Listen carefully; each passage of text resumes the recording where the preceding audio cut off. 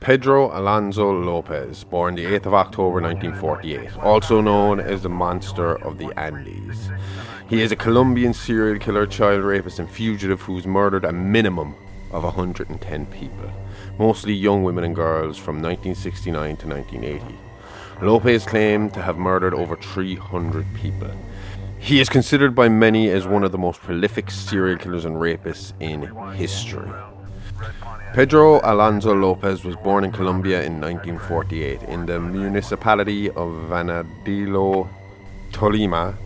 Pedro was the seventh of 13 children born to Benilda Lopez de Castaneda, a prostitute, and had a difficult childhood due to the violence of the household and the absence of a father figure.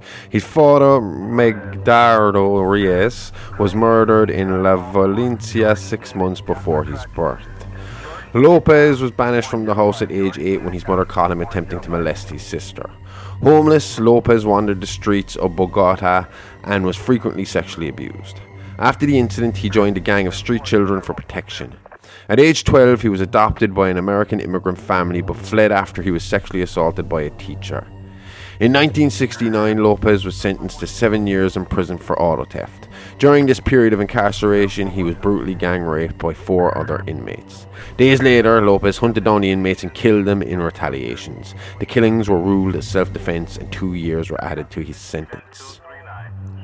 Upon his release from prison in 1978, Lopez began wandering throughout the northwestern area of South America, eventually arriving in Peru. He later claimed that during this period he had killed over 100 girls, mainly street children and from indigenous tribes. While these claims were unverifiable, it is known that Lopez was briefly captured by an Ayacucian indigenous tribe in south-central Peru after attempting to abduct a 9-year-old girl. The tribe stripped Lopez of his clothes and belongings and buried him in sand. However, an American missionary convinced the tribe to release Lopez and turn him over to the police. The police did not detain Lopez and he was instead expelled from the country. After his deportation from Peru, Lopez resumed his killing spree, and although authorities began to notice an increase in missing persons, more specifically young girls, throughout areas where he travelled, they concluded the disappearances were most likely cases of human trafficking. In April 1980, the areas surrounding Ambato, Ecuador, were hit by flash flooding, unearthing the remains of several young girls who had been previously reported missing. This revelation prompted the police to reopen their investigations and contributed towards Lopez's ultimate arrest later the same year. Not long after the flooding, a local woman named Carvina Poveda was on her way to the market with her 12-year-old daughter Maria when Lopez attempted to abduct the girl. Local merchants were able to overpower Lopez and hold him until the police arrived. While in police custody after his arrest, Lopez initially refused to cooperate during his interrogation, choosing to remain silent. Eventually, he began to confess his crimes to police captain Pastor Cordova, who had been placed in the same cell as him while posing as a prisoner.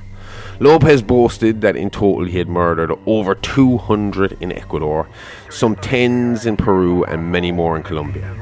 He described his modus operandi as first luring the victim away from public spaces with a trinket before raping and strangling them with his bare hands. He additionally claimed that he would occasionally exhume the victims' bodies from the burial site to have tea parties with them. When asked about his motive for the murders, Lopez reportedly said, "I lost my innocence at age 8, so I decided to do the same to as many girls as I could." Soon after his confession, he directed the authorities to the bodies of 53 victims, and his confession soon led to the confirmation of a total of 110 in Ecuador. Later in 1980, Lopez was convicted of the murder and sentenced to just 16 years in prison, the maximum prison sentence available in Ecuador at the time. Lopez served his prison sentence in Garcia Moreno prison near Quito and was released from prison 2 years early, on August 31st, 1994. In an interview shortly before his release, Lopez described himself as the man of the century and said he was being released for good behaviour.